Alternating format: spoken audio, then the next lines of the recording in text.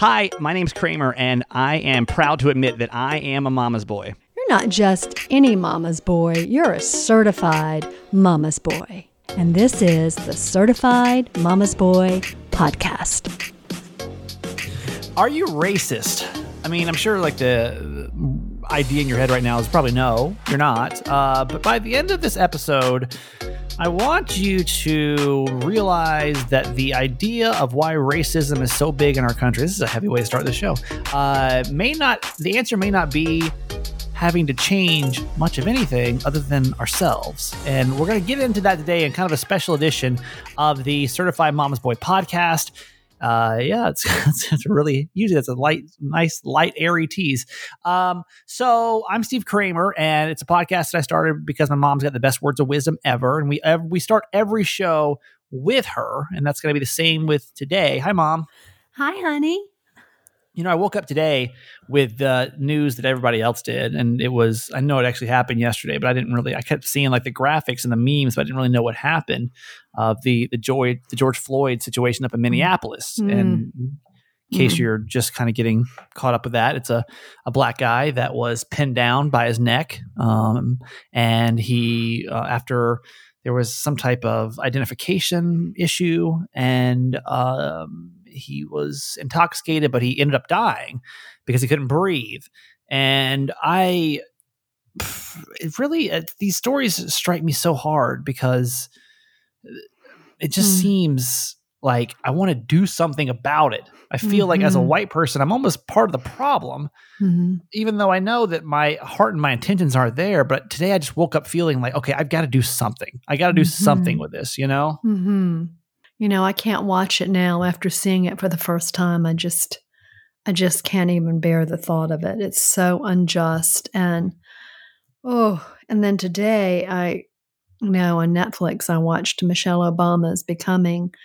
And, I was thinking the whole time to myself how hard it is to be a minority in this country.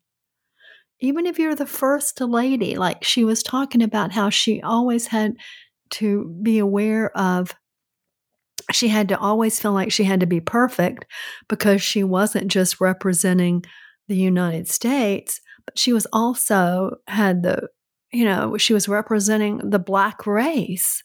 Right. I mean, it's just amazing. It's just amazing to me. And we're going to get into this a little bit. So my guest today is someone that you know well. If you listen to the podcast, it's Miguel Fuller, who is you used to hearing him being so zany and wacky and funny and goofy, and he is, but he also is very well versed in, he's Black and in African American studies, and in just as being not only a Black man, but also being a gay man. He really knows the struggles of being a minority and how that, and he's very well versed and spoken on the issues.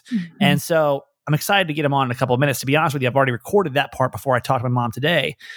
But I think that the problem starts, Mom, and tell me if you feel the same way, is that it's almost like we don't know what we don't know. And we grew up in, even though I went to a diverse high school, I mean, the kids in my neighborhood were all white, and your friends were all white. Our church was mostly white. I mean, it was just a white upbringing. And so a lot of it comes from this turning a blind eye because I don't think we know any different of what it's like to not be white. Right. Exactly. We don't know what we don't know. You're absolutely right. And I know one time I said something to a Black woman about not seeing color, that I didn't see color in people.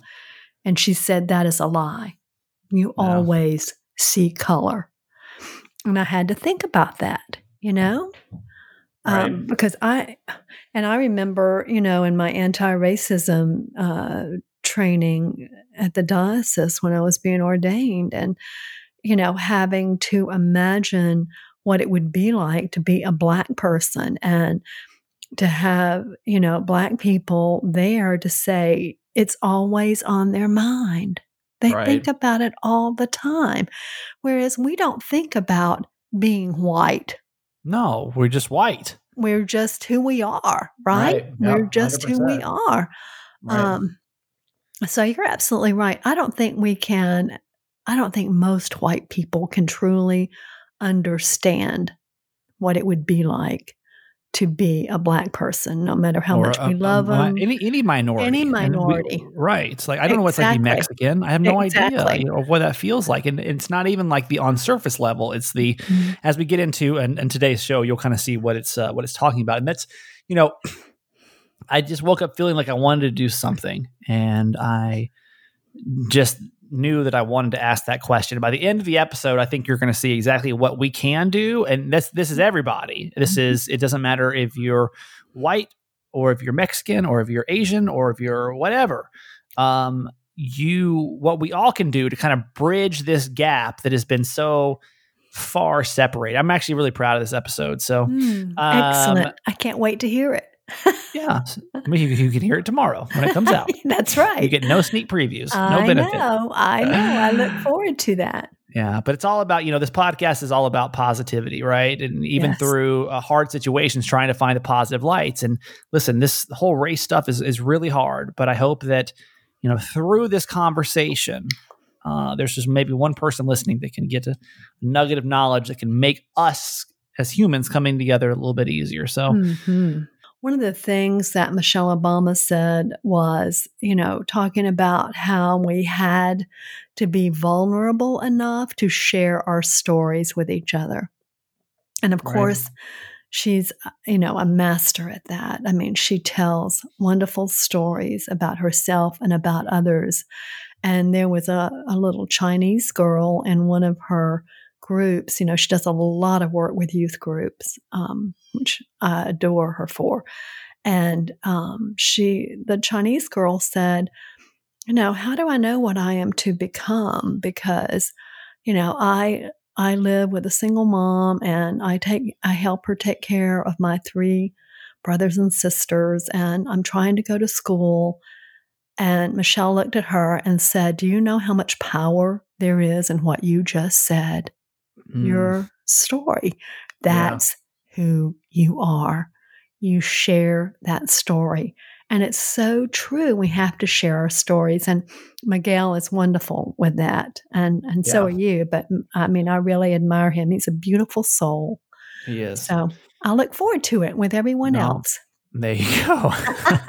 Usually it's all about you, but not today. Not today. Not about me.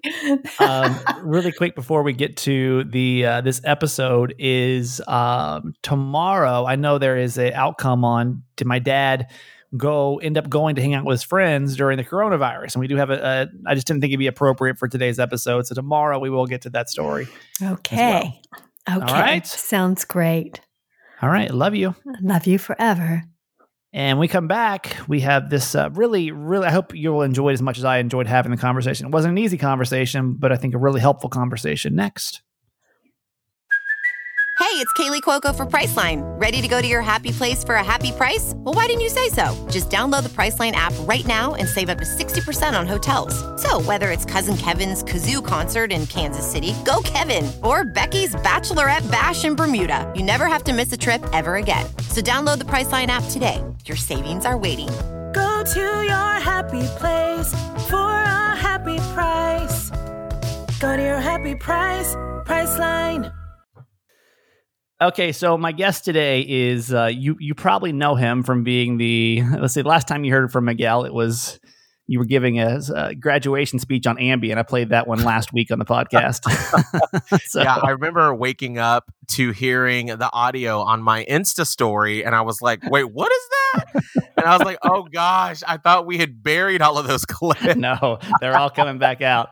Every bit that you thought we could never hear from ever again that could ruin your career is literally in the palm of my hand right now. Oh gosh, I hope we're never up for the same job, because holy crap, you could bury me. That's true. It's funny, really quick story before we talk to Miguel, was there was a job in Tampa, actually. So Miguel is a radio host in Tampa, and there was a job at a competing radio station that Miguel works at. And I was thinking like, man, we would just go to battle with each other, because we, were on a show together about 5, 6, 7 years ago. And to have all this audio. Can you imagine? We'd be like, well, did you know that Steve Kramer once said this? And I mean, just a litany of things comes to mind. That's right. I'm actually kind of nervous what you were going to say next. Because even when I listen back to some of this audio, I'm like, I'm not even going to play that one back. Nope. Like, that's even too much. Like, we're not. And this is public airwaves. Public airwaves. Oh, gosh. It was the Wild Wild West in 2008, 9, and 10. It's true. So Miguel is here today. It's going to be a little bit different of a conversation, and I was glad you hadn't already exhausted this conversation. I checked to see your podcast today if you guys had already gone in on this, and the first thing you guys started talking about was Holly's big tongue, pleasurable to men because it was an oversized tongue. So I was like, okay, so it seems like we're talking on different topics today. Oh, yeah. I love to talk to Miguel about race issues. You should know that Miguel is Black. Mm-hmm. And Miguel was the very first person in my very white life to make me kind of understand the other side and understand that, like, my view of the world is so different than most minorities. Now, I am obviously extremely white. You've heard my mother. She could not be any whiter. You've heard my father. could not be any whiter. But I will say we've always come from a family in Georgia that's been very open-minded with our limited people around us. If that makes sense, right? Like, I mean, just call it what it is. Like, grew up with a bunch of white people, right? And it was somewhat diverse, but I never really went into, in Georgia, you didn't really have these hard hitting, at least back in, their 90s, you didn't have these kind of conversations.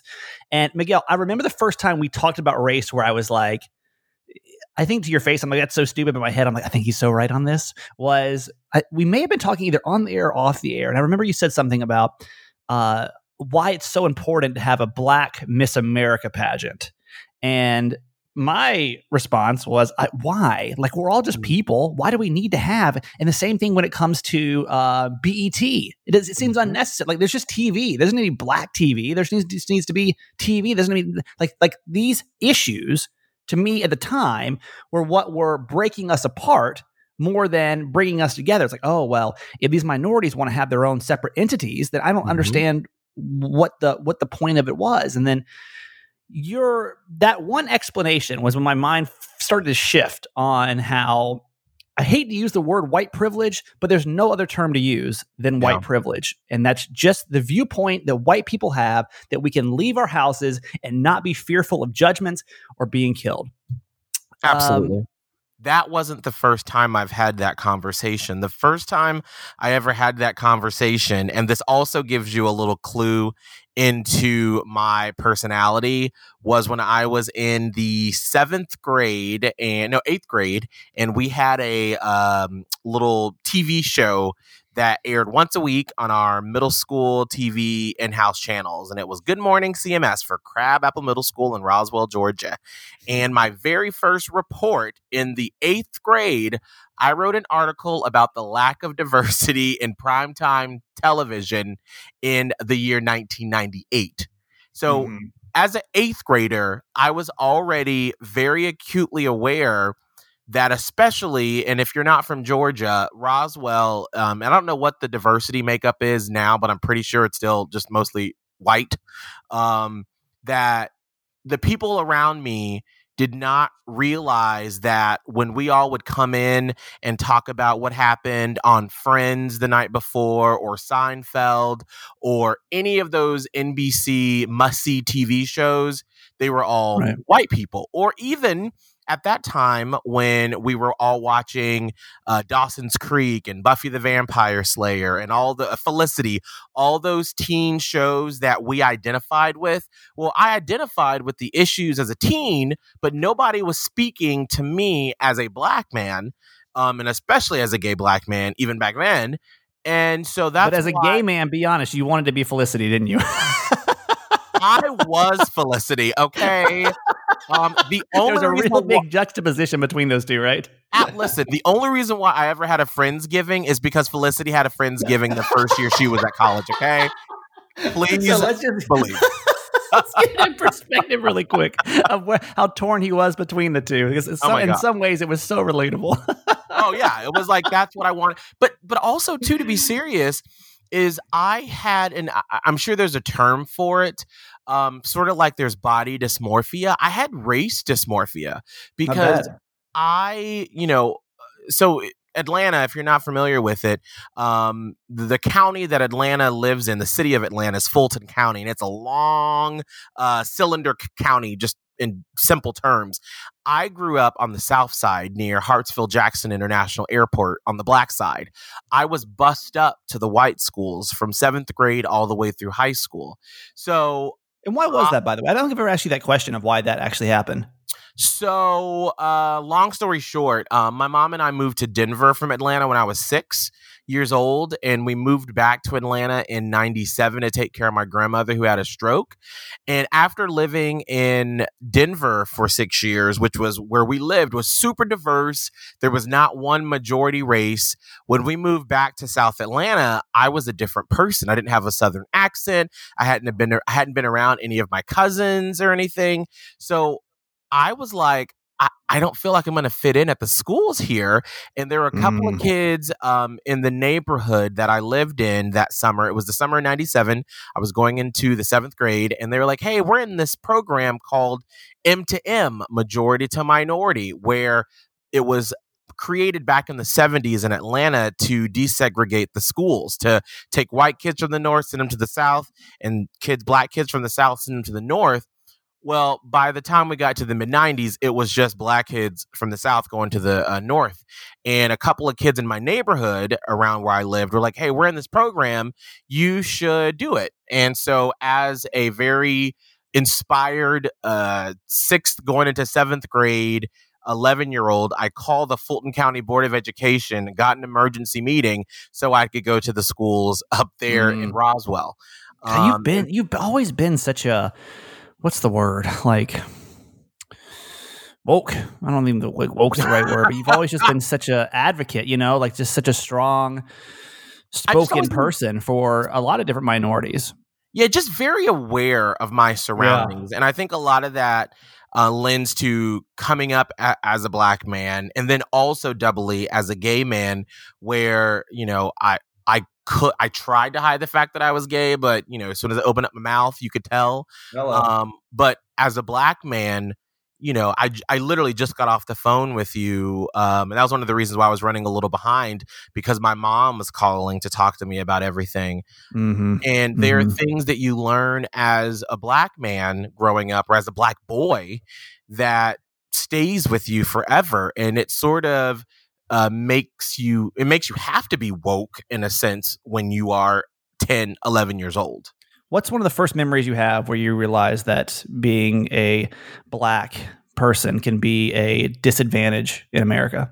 I would say it was probably when I started at that school, Crabapple Middle School in Roswell. So in my mind, I was thinking, ooh, this school up north is going to be like my school in Denver, where my best friend was a Hispanic girl, and I had a lot of Hispanic friends and black friends and white friends, and we all hung out together, and there was no issue.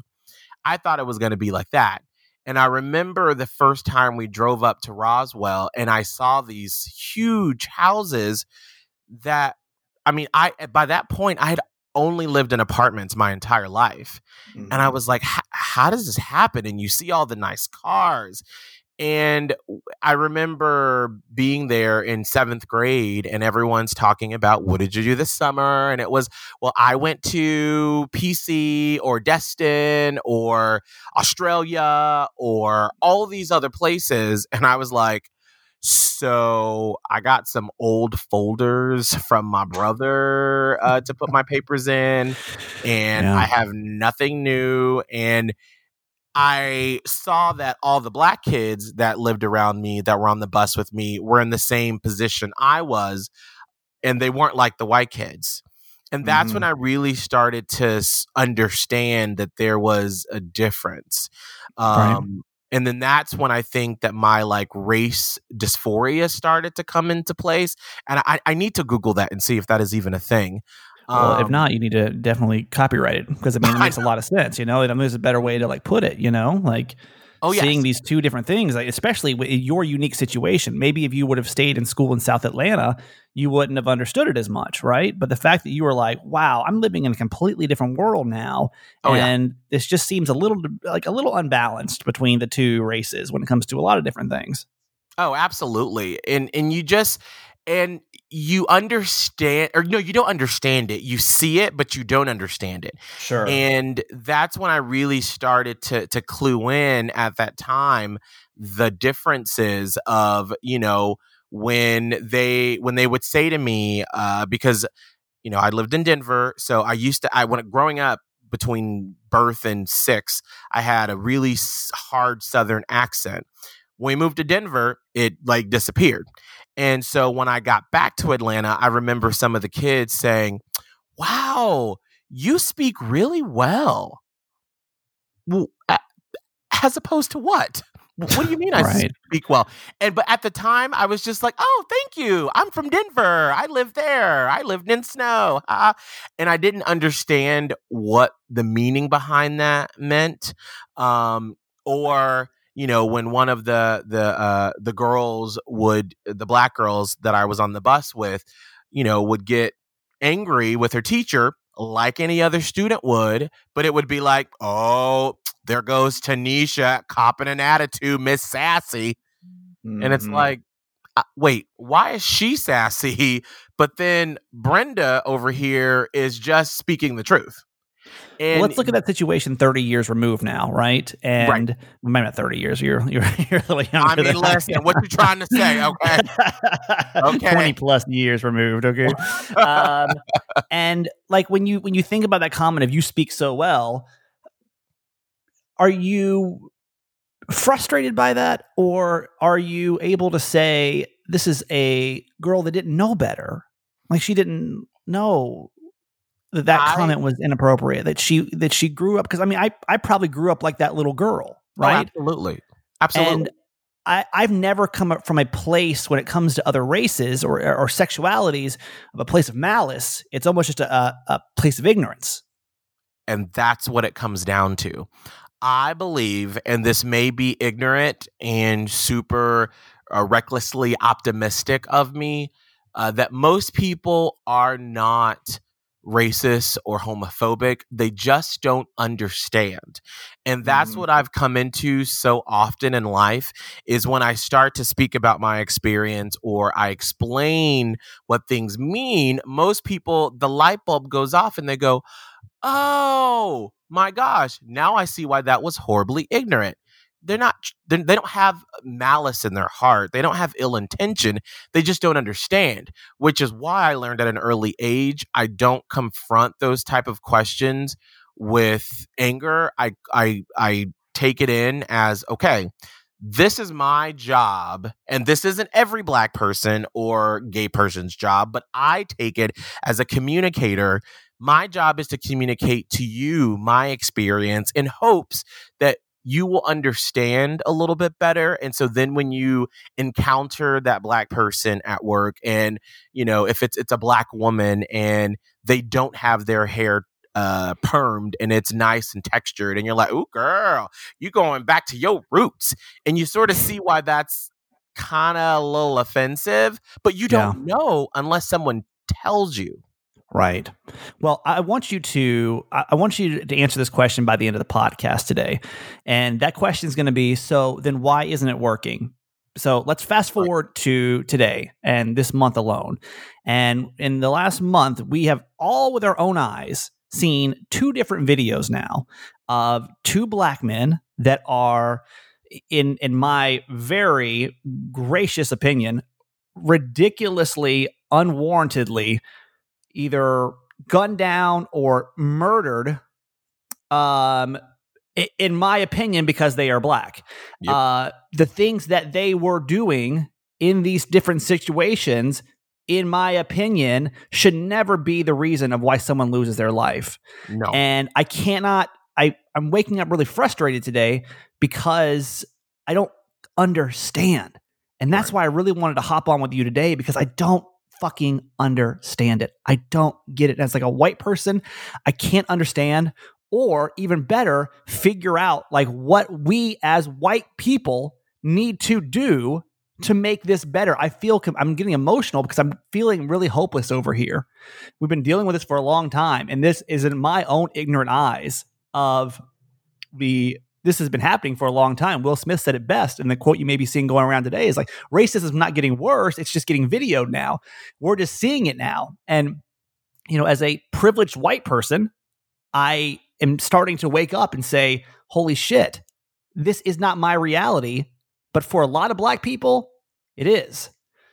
So let's just take the situation today alone, and I'm not a news reporter, but I'm going to report it the best way. And I'm sure you talk to your mom about it. And, before you get into that, sure. Kramer, I want to say, and I'm so glad that you feel those emotions. And that's why I wanted to just let you talk it out. That anger, that frustration that you feel is what we have felt for generations, and no one has listened. No one has wanted to do anything about it. When we said we want to be equal, we want to vote, we weren't humans. People don't realize that when you enslave a people for centuries, you don't just unwrap that with a couple of laws on the books and say, oh, it's fine. Think about how long it took for us to get to this moment to where you and I were able to work together, or I was able to host a show. So yes, on the surface, It is fantastic. But how many times, and I don't know the answer to this question, as a radio host on a quote unquote white top 40 radio station, how many advertisers have said, you know what, I'd rather not have Miguel represent my product?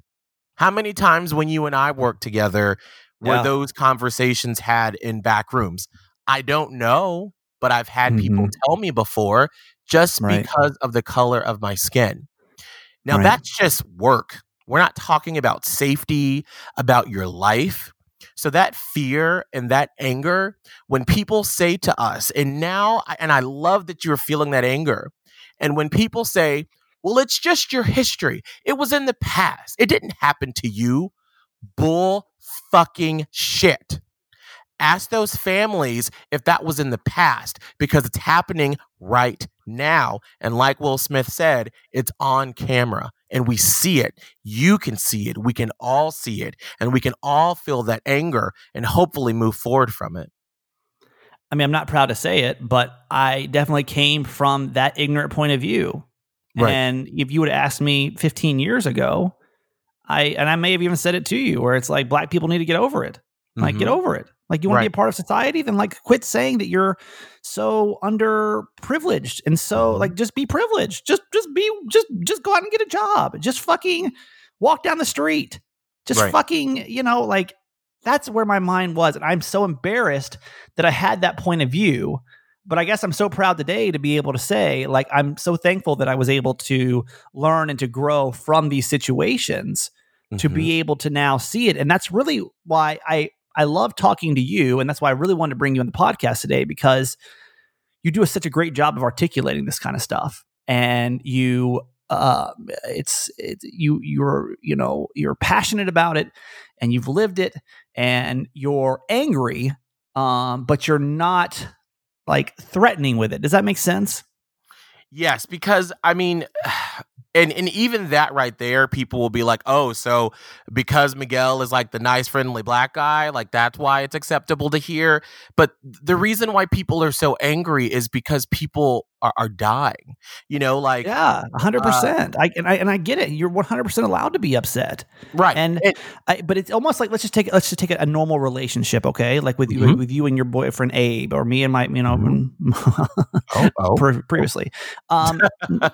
I've always felt that if we don't communicate correctly, because ignorant white people don't get it. No. And when we're being yelled at, until now, when we're able to fucking see it, but in the past, it's like we didn't see it. We didn't know it was there. Right. So in our ignorant minds, it wasn't happening. Sorry. No, I was just going to say that, then that's what it takes, is examples for you to see.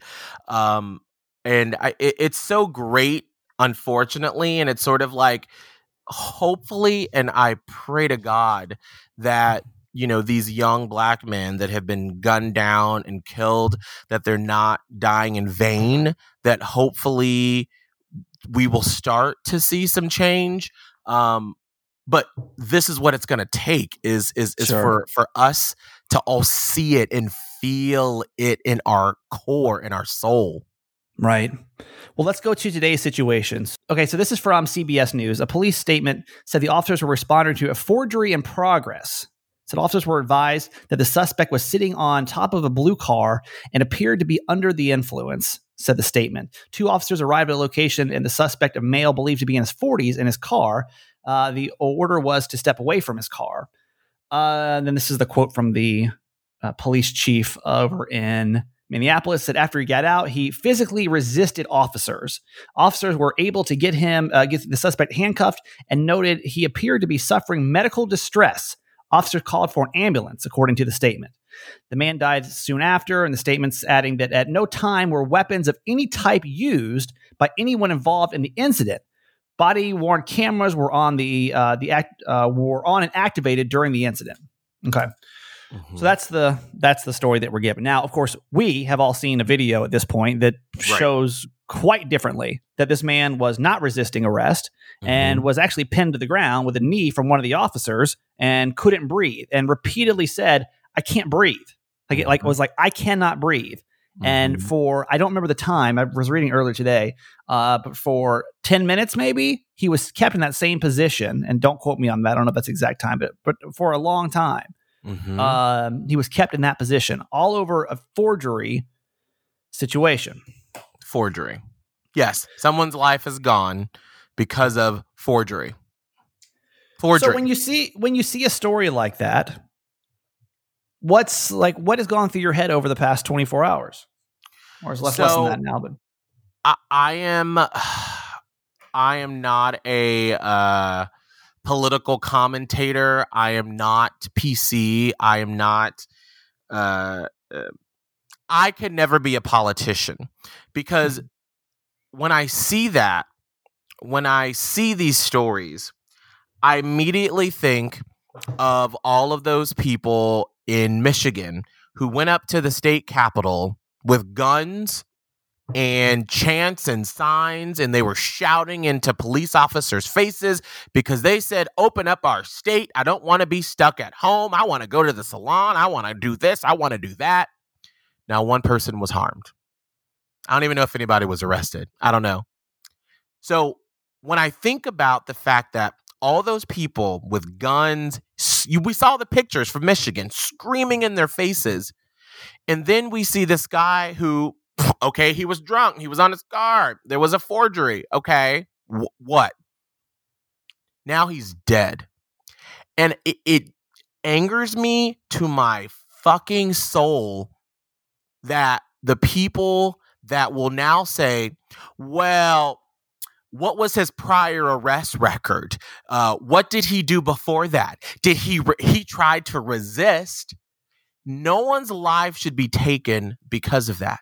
And it just makes me so angry for the hypocrisy, for the unfairness, that as a black man, you can't walk out of line.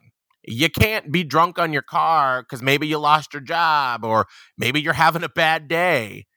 You can't do that because someone's going to think, uh-oh, here goes an aggressive black male. We have to use excessive force to bring him down, and then he's going to die. Whereas, homeboy from Michigan can march up to the Capitol with the fucking governor and senators, and nobody's touched. Yeah. Tell me, how is that fair? How is that fair? We, our entire lives, have told we have to work harder. We have to do more, and it still doesn't matter because you're still going to be a black thug on a car drunk resisting arrest. Even though you could have all the accolades in the world, it don't matter at the end of the day because you're still a black man. What do you think should have happened in that situation? Handcuff him, put him in the back of the car, question him. If he's completely inebriated, you take him to jail. You and I lived on Panama City Beach. Police know how to do that. They know how to handle people that are intoxicated or on drugs. How many stories do we see? How many Florida stories do you see of drunk people all the time doing crazy stuff, and they sit them down, they arrest them, or they talk to them, let them cool down, they get the facts afterwards, and then they let the justice system play out the way it's supposed to play out. If he was resisting arrest, then you put him on the ground so he can breathe, and then you put him in the back of the cop car.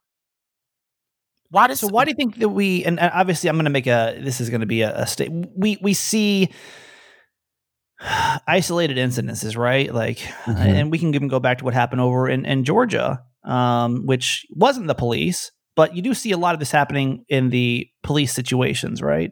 Why do you think that is? Why do you think, and this is going to be a bold statement here, but do you think that all police are racist? I mean, no, that's a weird statement to make. So why do we see it a lot when it comes to law enforcement, do you think?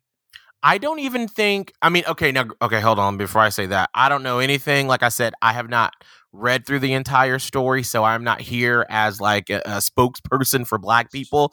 This is just from my experience, my small, tiny experience in Georgia and Florida. That's it. Most of the officers that I have met that listen to my show, that come to our events, they're not racist. But let's go back to the beginning of this conversation when I told you about those sort of unintended biases, those unintended prejudices. So I'm taught growing up as a Black man that if I'm in a parking garage, if I'm walking down the street, if I'm in the store, I keep my hands out of my pockets, I have a smile on my face, and I want you to know that I am not threatening. Did your parents ever tell you to do that growing up? No, of course not. That's something that I've always had. So why is that? That's because, and this is where we go back to history, Black men, Black people were beasts. We weren't human. We were not intelligent. We were just looking out to rape a white woman. That was it. So when you have those messages compounded generation after generation. Where did that come from? Where did that even come from? The reason why Black people were slaves, because we weren't looked at as humans, because our skin were darker, and because they didn't understand, the Europeans didn't understand the language and the culture that was in Africa. Well, this is property. These aren't humans. These are beasts. They look different than us. Their noses are a little bit bigger. Their lips are bigger. Their skin's very dark. So clearly, these aren't humans. They're not pristine and white. So we're talking about centuries ago. And now you bring it forward to now, these things don't happen. So whenever I have white friends that go, I've never been with a Black girl or a Black guy before because that's just not my thing. That person is not racist to me. I always go, so why is that? So if you're telling me, so usually it's a gay man I'm talking to, it'll be one of my friends. But you're right, it happens all the time, right? Like I'm just not that into Black girls. I'm not that into Black guys. But like, why? I go, why? So let's. And one time a friend had a couple. It's just not my thing. It's just not my thing. And then when I dug down into it, I was like, so why? Why isn't it? Is it the color of the skin? Is it our nose? Is it our hair? What is it? I don't know. They say. I'm like, that's because you've been taught that Black is not beautiful. Black is not the standard. So you take that, you get a police officer that, I listen to Miguel on the radio. I love Black people. They're great. But you've never fully thought through these biases that you have in your mind when I see a Black man who may look a little bit more urban as opposed to Miguel, walking happy down the street. I better be nervous. I better be scared. So then when you arm with, because listen, I don't doubt that what the police officers go through, that's scary. That's some scary stuff that they have to go through, and they have to move quickly. And so what happens is when you have that fight or flight going in your brain, and you would hope that your training comes into play, then those unintentional biases from back in the day that you've been told, ooh, the Black man is scary. So if that were just Stephen Kramer sitting on a car, inebriated, forgery, they would handcuff you, Probably you may tossle around a little bit. They'll put you in the back of the car and say, you're going to sleep it off and we'll talk to you in the morning. Well, not with this black man. That's where it comes from. That's how it happened. So I don't think they're racist. There are some racist people, but I just think that these are the unintentional biases and that racism that we've never dealt with. But how do they still exist? I guess that's my question. How, again, here I am, right? I've never been in a situation where I've felt that I've, grew up with a racist family or a racist community, at least on surface level. We didn't sit around with KKK flags or we hate black people or any of that. Mm-hmm. So why does it still exist? Like why? And I'm not saying you're wrong, but I'm just wondering, how does it still exist? So answer me that. Like let's just take this really quick. Mm-hmm. Just that statement alone, I can't tell you how many times I've even heard that phrase of, right. Oh, it's, I'm just not that into black people. I'm not, have you ever dated a black guy? Well, no, I've never been, like it happens all the time. It's coming from loving, caring, emotional, good people. Right. Because think about how and where you grew up. How many black people were in your senior class at your high school? I mean, to be fair, I had a pretty diverse high school, but I'd still say there was a type of segregation between the. I know the city you grew up in because my cousin lived there. And if I remember correctly, and we're going back a while ago, there was like a set of train tracks in that city that it was like blacks on this side, whites on that side. Yeah. So, and then everyone came together at school, but there's definitely still a separation of, because in my neighborhood, it was all white people, majority white. So, but I would definitely go to school with people that were black and were Cuban and were, that was probably the two, Hispanic of some sort, and some Asian people, but not a lot. But I would say there was still a lot of black people. So why would you say that even growing up, why when I met you in college would I still have that type of impression of like, it's not like I'd never met a black person before, didn't hang out with them, or didn't have black friends. You had black friends on the surface, but it wasn't ingrained in you back then because we grew up in the 80s and the 90s where it wasn't really talked about. And if it was still kind of sensitive because when we were very, very young, we were still dealing with the LA riots. We were still dealing with Oprah think about it. You were born, I was born in 85. You were born in what, 83? Yeah, 83. 83? What? 83, yep. 6 years after both of us were born, Oprah did a show like a stone's throw from where you lived, 45 minutes from where I lived, where not a single black person lived. It was all white people. And Oprah was, we're all surprised she wasn't killed back then.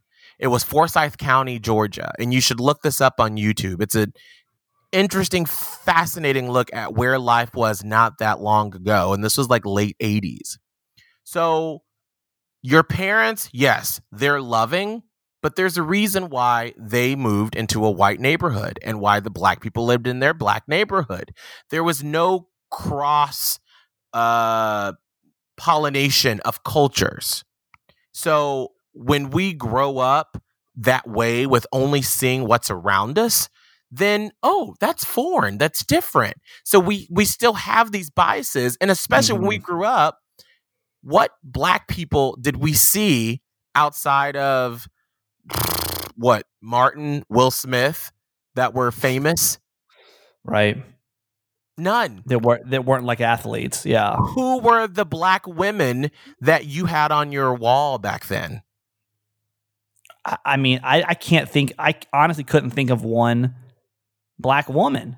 No, because like that from like childhood being like, that's what a hero or what a celebrity. Mm-hmm. Honestly, I can't think of one until like Oprah or like Michelle Obama. But if I'm just being honest, exactly. But and see, here's the thing, and this is where it's like, yes. Girl, my townhouse is called Chateau Oprah, so we worship I worship the ground she walks on. I love her so much, and Michelle Obama. But just in everyday regular life, like the TV shows we watched that we mentioned earlier, the movies. Remember when we were growing up in like the late 90s, early 2000s, all of those, I Know What You Did Last Summer and Scream, all those movies, not one black person. Yeah. Yeah. So like no. when that isn't And really quick, sorry, let me pause you really quick here. What's it like to watch a movie like that when you're black? Or to grow up? My other thing that I think about a lot is growing up and all the toys are like white kids, you know? Oh, yeah. They're all white kids playing with toys, all the commercials, white kids, white toys. What's it feel like? I don't know if anyone's ever been able to describe this, but it's almost like you're watching a life that you want to be a part of, but you're not, and you don't understand. So, you know, when I would watch these shows, because I spent a lot of time, because I live so far away from my school, I spent a lot of time, which is why I watch so much TV now. I spent so much time with TV back then, always thinking, well, gosh, if I were white, then I would have had a mom and a dad, or I would have had a dad. We would have had a big house and, you know, 2 cars and a dog and all this other stuff. And you sort of long to see to see yourself on screen. And so I know this is about race, but I remember the first time that I read a gay novel when I was a sophomore in high school. And I read about it online at the time that, Anne Rice, who did Interview with the Vampire, her son is gay and just had a novel. And so I asked my grandma to take me to the bookstore because I was going to buy something for church. And I secretly bought this book. And I remember crying after I read it because I thought, oh my gosh, like I'm not the only one. Someone else has this experience. And so just think, if Dawson would have been black, they wouldn't have to change the story. It would have been the same. Pacey was white. I mean, listen, it would have been fine, but just to see yourself on screen means so much, because what we see in movies and TV influences so much of our culture. And to me, that's where we start to see it and to change it a little bit. Right. Well, getting back to the situation at hand today, and by today I mean literally for hundreds of years now.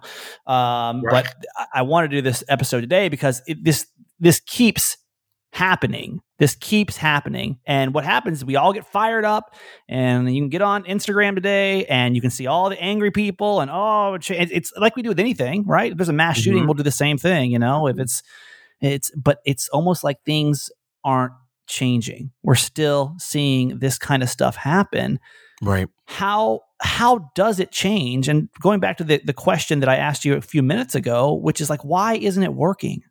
Like, why isn't this system working? Why aren't things getting better? And what do we as a society, and I'm saying, what do white people need to do? What do black people need to do? What do Mexican people need to do? What do Asian people need to do? What do we as people coming at it from different experiences and different privileges need to do?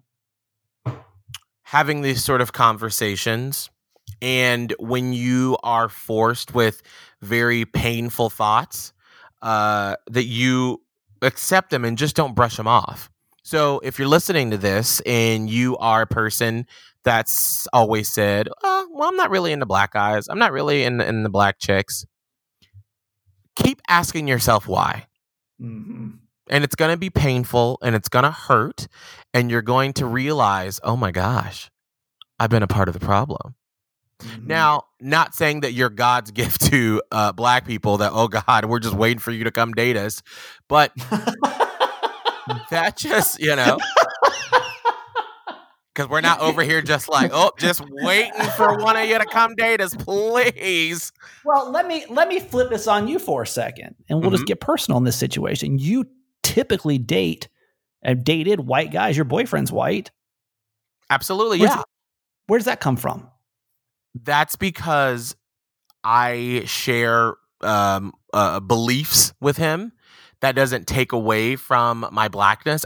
My first boyfriend was black. I've dated black guys. I've had sex with black guys. I just actually the guy that I was talking to before my boyfriend was black, and we both were like, oh my gosh, we normally don't date black guys. This is great. And we like each other. But then as we got to know each other, it just wasn't a connection for whatever reason. Right. So I don't limit myself to that. So So you wouldn't say I'm not into black guys. You're not saying like, you're like, I don't know, I don't really date black guys. I'm just right. So I don't pick people based on their color. I pick people based on, the shared experiences and what we enjoy together, those sort of things. So I'm not like when I was single and I was on Tinder and Grindr, I would swipe right on white guys, on black guys, on Hispanic guys, on Asian guys, I Indian guys. There was like no limit for me. Girl, I was just desperate. I was ready for anybody to date me. Okay, let's be honest. I know so many great Miguel dating stories. One day I'll have to bring you on here. We'll have to talk about the apartment. That's all you got to say, and I remember. Oh God, I haven't heard that one in a while. That's been a second. It's one of my favorites, though. So let me ask: is by me saying I'm not part of the problem being part of the problem?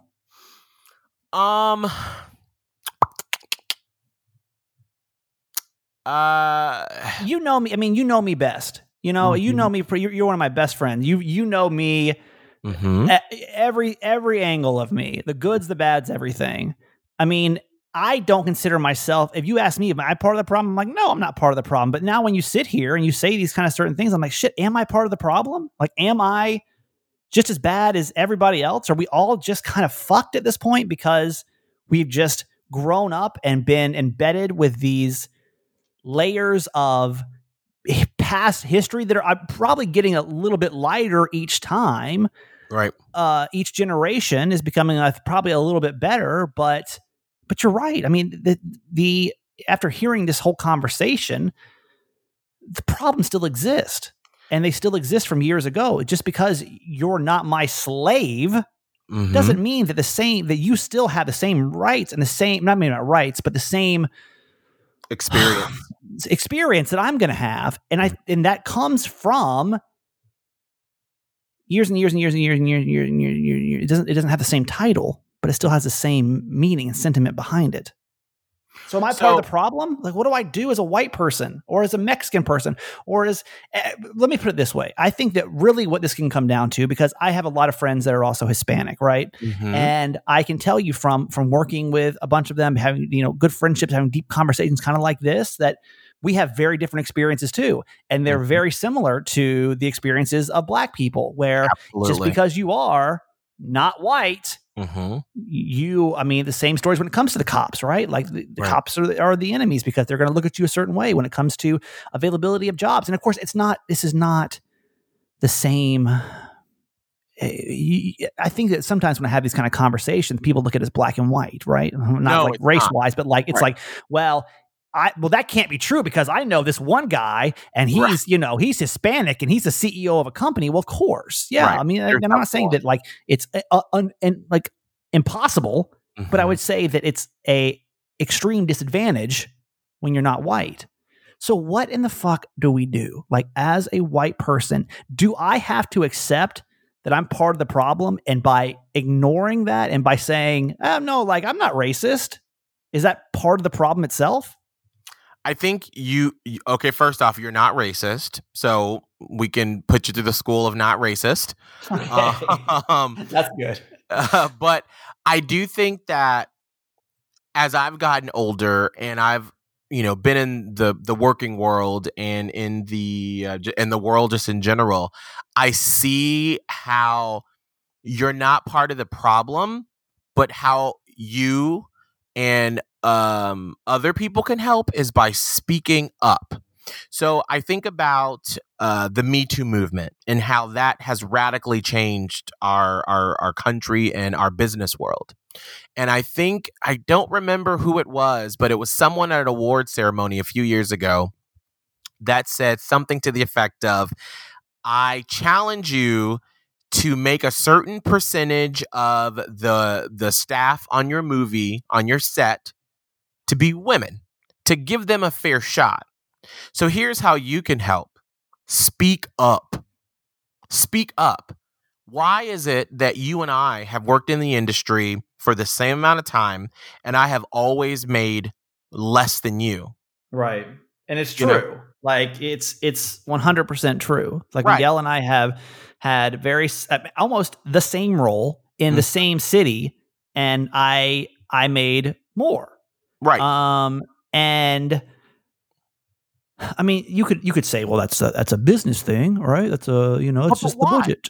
But why? Why? Mm-hmm. And so then, and this is where how you can help is by keep asking those questions. Why? Because I've asked it. I've said, I've worked my ass off, and I love you, but I will work circles around you every day because that's just how I was always taught is you got to work faster, harder, and more than any other white person in the building in order to just even come close to what they're going to get. And so that's how I've always treated my life when it comes to school, when it comes to work. When it comes to this archive, all these old clips. I mean, you don't see me having clips from other stations, do you guys? No, you're one of the hardest working people in the game for sure. And so that's why I say, like, it's not your fault, but now that we are getting to the age where we can make decisions, now it's time to ask the question, why? Why? Why is it that Black neighborhoods don't have the schools or the best schools or the parks? Why are the fathers sometimes absent? These are the questions, the hard questions that we need to ask why and come up with solutions. Because people can't just say, and this was a beautiful quote that one of my professors at our college, Georgia Southern University, Dr. Geierman, told me, and it was like he hit me with a ton of bricks when he said this in our sociology class. He said, when people of privilege tell other people that are marginalized, well, pull up by your bootstraps. You'll just get over it. Just work harder. How can you pull up your bootstraps if you don't have any? So if you help people, if you ask people, if you have conversations with people, if you advocate for people. So if you're in a working position where, that a little Miguel like me is working and you're part of the conversation where it's me, Miguel, a Black kid, and there's, little Steven, and we're both the same. And they're like, well, we want to pay Miguel $35,000. We're going to pay Steven $40,000. Ask them why. Does Miguel have less qualifications? What makes him deserve less? These are the sort of questions and conversations we have to be able to move forward. Why are we still living in segregated neighborhoods? But see, this is where I do think that it's changing. Like I think about Holly, our old co-host, and she has a daughter, Maya, who is 6, and Holly's white, and her ex-husband is white, and so her daughter's white, and her daughter calls me Uncle Miguel, and she knows my boyfriend as Uncle Abe. So she's, as a little white girl, always going to know that her mom worked with Uncle Miguel, who was with Uncle Abe. Right. So she sees us as equal. She has people that she sees a strong woman. She sees a strong Black gay man. And she sees her father as a strong white man. Right. That's how it should be. And that's how we'll start to progress. So is that, are we as a generation right now, are we just fucked? Is it going to take years and years and years and years and more, the next generation coming up? Because I think that's pretty much what's happened. It's like every generation is getting a little bit lighter, a little bit lighter, a little bit lighter, but it's still here. So in our lifetime, can we make those changes without just passing it on to our children that hopefully they can be better than we were growing up? It will be better. It will get better. But there's never going to be a time that we will flip a switch and it will be, whew, the racism is gone, girl. We did our job. Yes. No. Yeah. I want to kind of, because I've just been listening to this for the last hour or so, and I think what I've taken away from it, and maybe that I've always seen myself as a person that can use my platform. Like, I don't know that I'm going to be the first one to go out to a rally for something, for anything. It doesn't matter what it is, right? Like, I'm very big into women's rights too. And have I ever attended the women's march? No, I haven't. Mm-hmm. And that's just not the type of personality that I am, right? Right. I think, though, that what you said was so profound that I hope that everybody, because I think that most people listening probably aren't going to be that moved to get up from this podcast and go and, start a coalition. It's probably just not going to happen. Right. But I think that honestly, and this really just opened my eyes of like, what can we do? Because nothing is changing. If we all just take a look at ourselves and we ask ourselves those questions and we say, why are we in the situations that we are in when it comes to being I'm talking about white people here. Mm-hmm. Like why did I go to college? Why had the opportunity to go to college, Mm-hmm. And I was told that I was supposed to go to college because that's what white kids did. Mm-hmm. You were told, society told you you're white. You got to get ahead. You have to go to college. And that's what you're supposed to do. But even as simple as looking at your own prejudices, and you're right, and it's going to hurt. And there's going to be times that I'm going to look at, even when you have the conversation, I'm like, damn, there's still as open-minded and as forward as I try to think, there are still times I'm sure I sit back and I say, oh, well, this or that, or mm-hmm. I feel this way or I feel that way. And why? As somebody that mentally, and it may not even be a mental thing, but to break down your own barriers, mm-hmm. I think you answered my question. When I woke up hopeless thinking, well, what can I do? I think the answer may be I got to start looking at myself first. Right.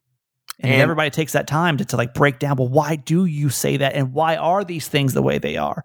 Not, oh my God, this black guy got killed and it's the cop's fault and we got to go change it. Well, but why? As it's not going to be these isolated incidences. It's going to be an overall thing. And I would have to say, as white people, we've got to wake up to this kind of stuff. And I think mm-hmm. people like that say they're not racist or are not prejudiced or not, no, I love black people. I love Mexican people. I love it. Like, but where is that layer where you're not quite aware yet that you still hold on to? And if we all were to do that, even if it was to like going back to like think about childhood, if you're white and how all the TV shows were white and like that, just that alone, like you got that experience that other cultures didn't. And imagine what it would feel like to every day turn on your TV and seeing all these white people and you being like, well, that's not what I am. That's not. So how am I supposed to relate to that? Even if it's something as simple as that, And for those that say, and I'll speak for white people, those that say that like, there's no white privilege, like I worked hard to get where I am today. Cause I did, you know what? I did. I worked hard to get where I am today and being here unemployed. I worked really hard to be unemployed. No, but I did I did work hard. And I think that a lot of white people think that white privilege means that you are successful because you're white. But I think the fact that you don't have to think about smiling at different races when you leave the house is a privilege in itself. And to me, I think about, and I'm thinking a lot about money right now because I'm dealing with all that stuff right now. I think about how even from when you and I were in college, you have always been an amazing saver because I'm mm-hmm. sure that was instilled in you. You save, you save, you save.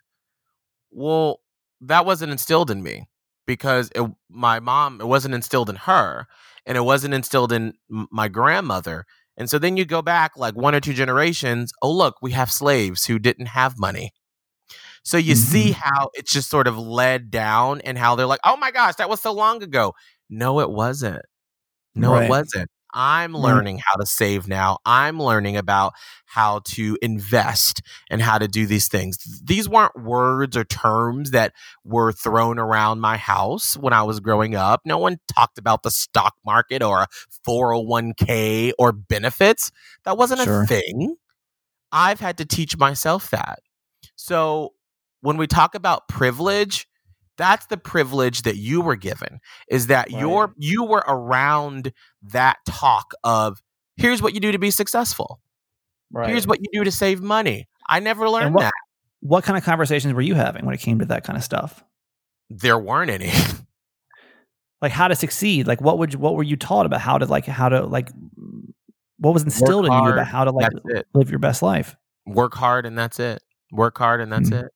I mean, when I said that I wanted to be on the radio, I mean, that was like, I mean, think about it. My mom has never really had like a career. She's had jobs in the past. So she's 62 now. The past 10 years of her life, she sort of finally settled into this sort of office manager job with DFACS, a child of protective services in Georgia. My grandmother was a cook her entire life because that just wasn't what we knew. Now that's what you do. You just go out and get a job, right? Like that's it. You work, you pay your rent, and that's it. Like, because that's what you know. As a black person, and I'm just being stereotypically, it's like, well, black people, that's you just go and you get a job, and this is what you do. And white people have the careers, and then son, you better go get on a career path and go to college. And you didn't have that same. You're just trying to survive. So many years of just trying to survive. Yeah. And let me just say this too. My experience is not every black experience. My opinions are not every black opinion.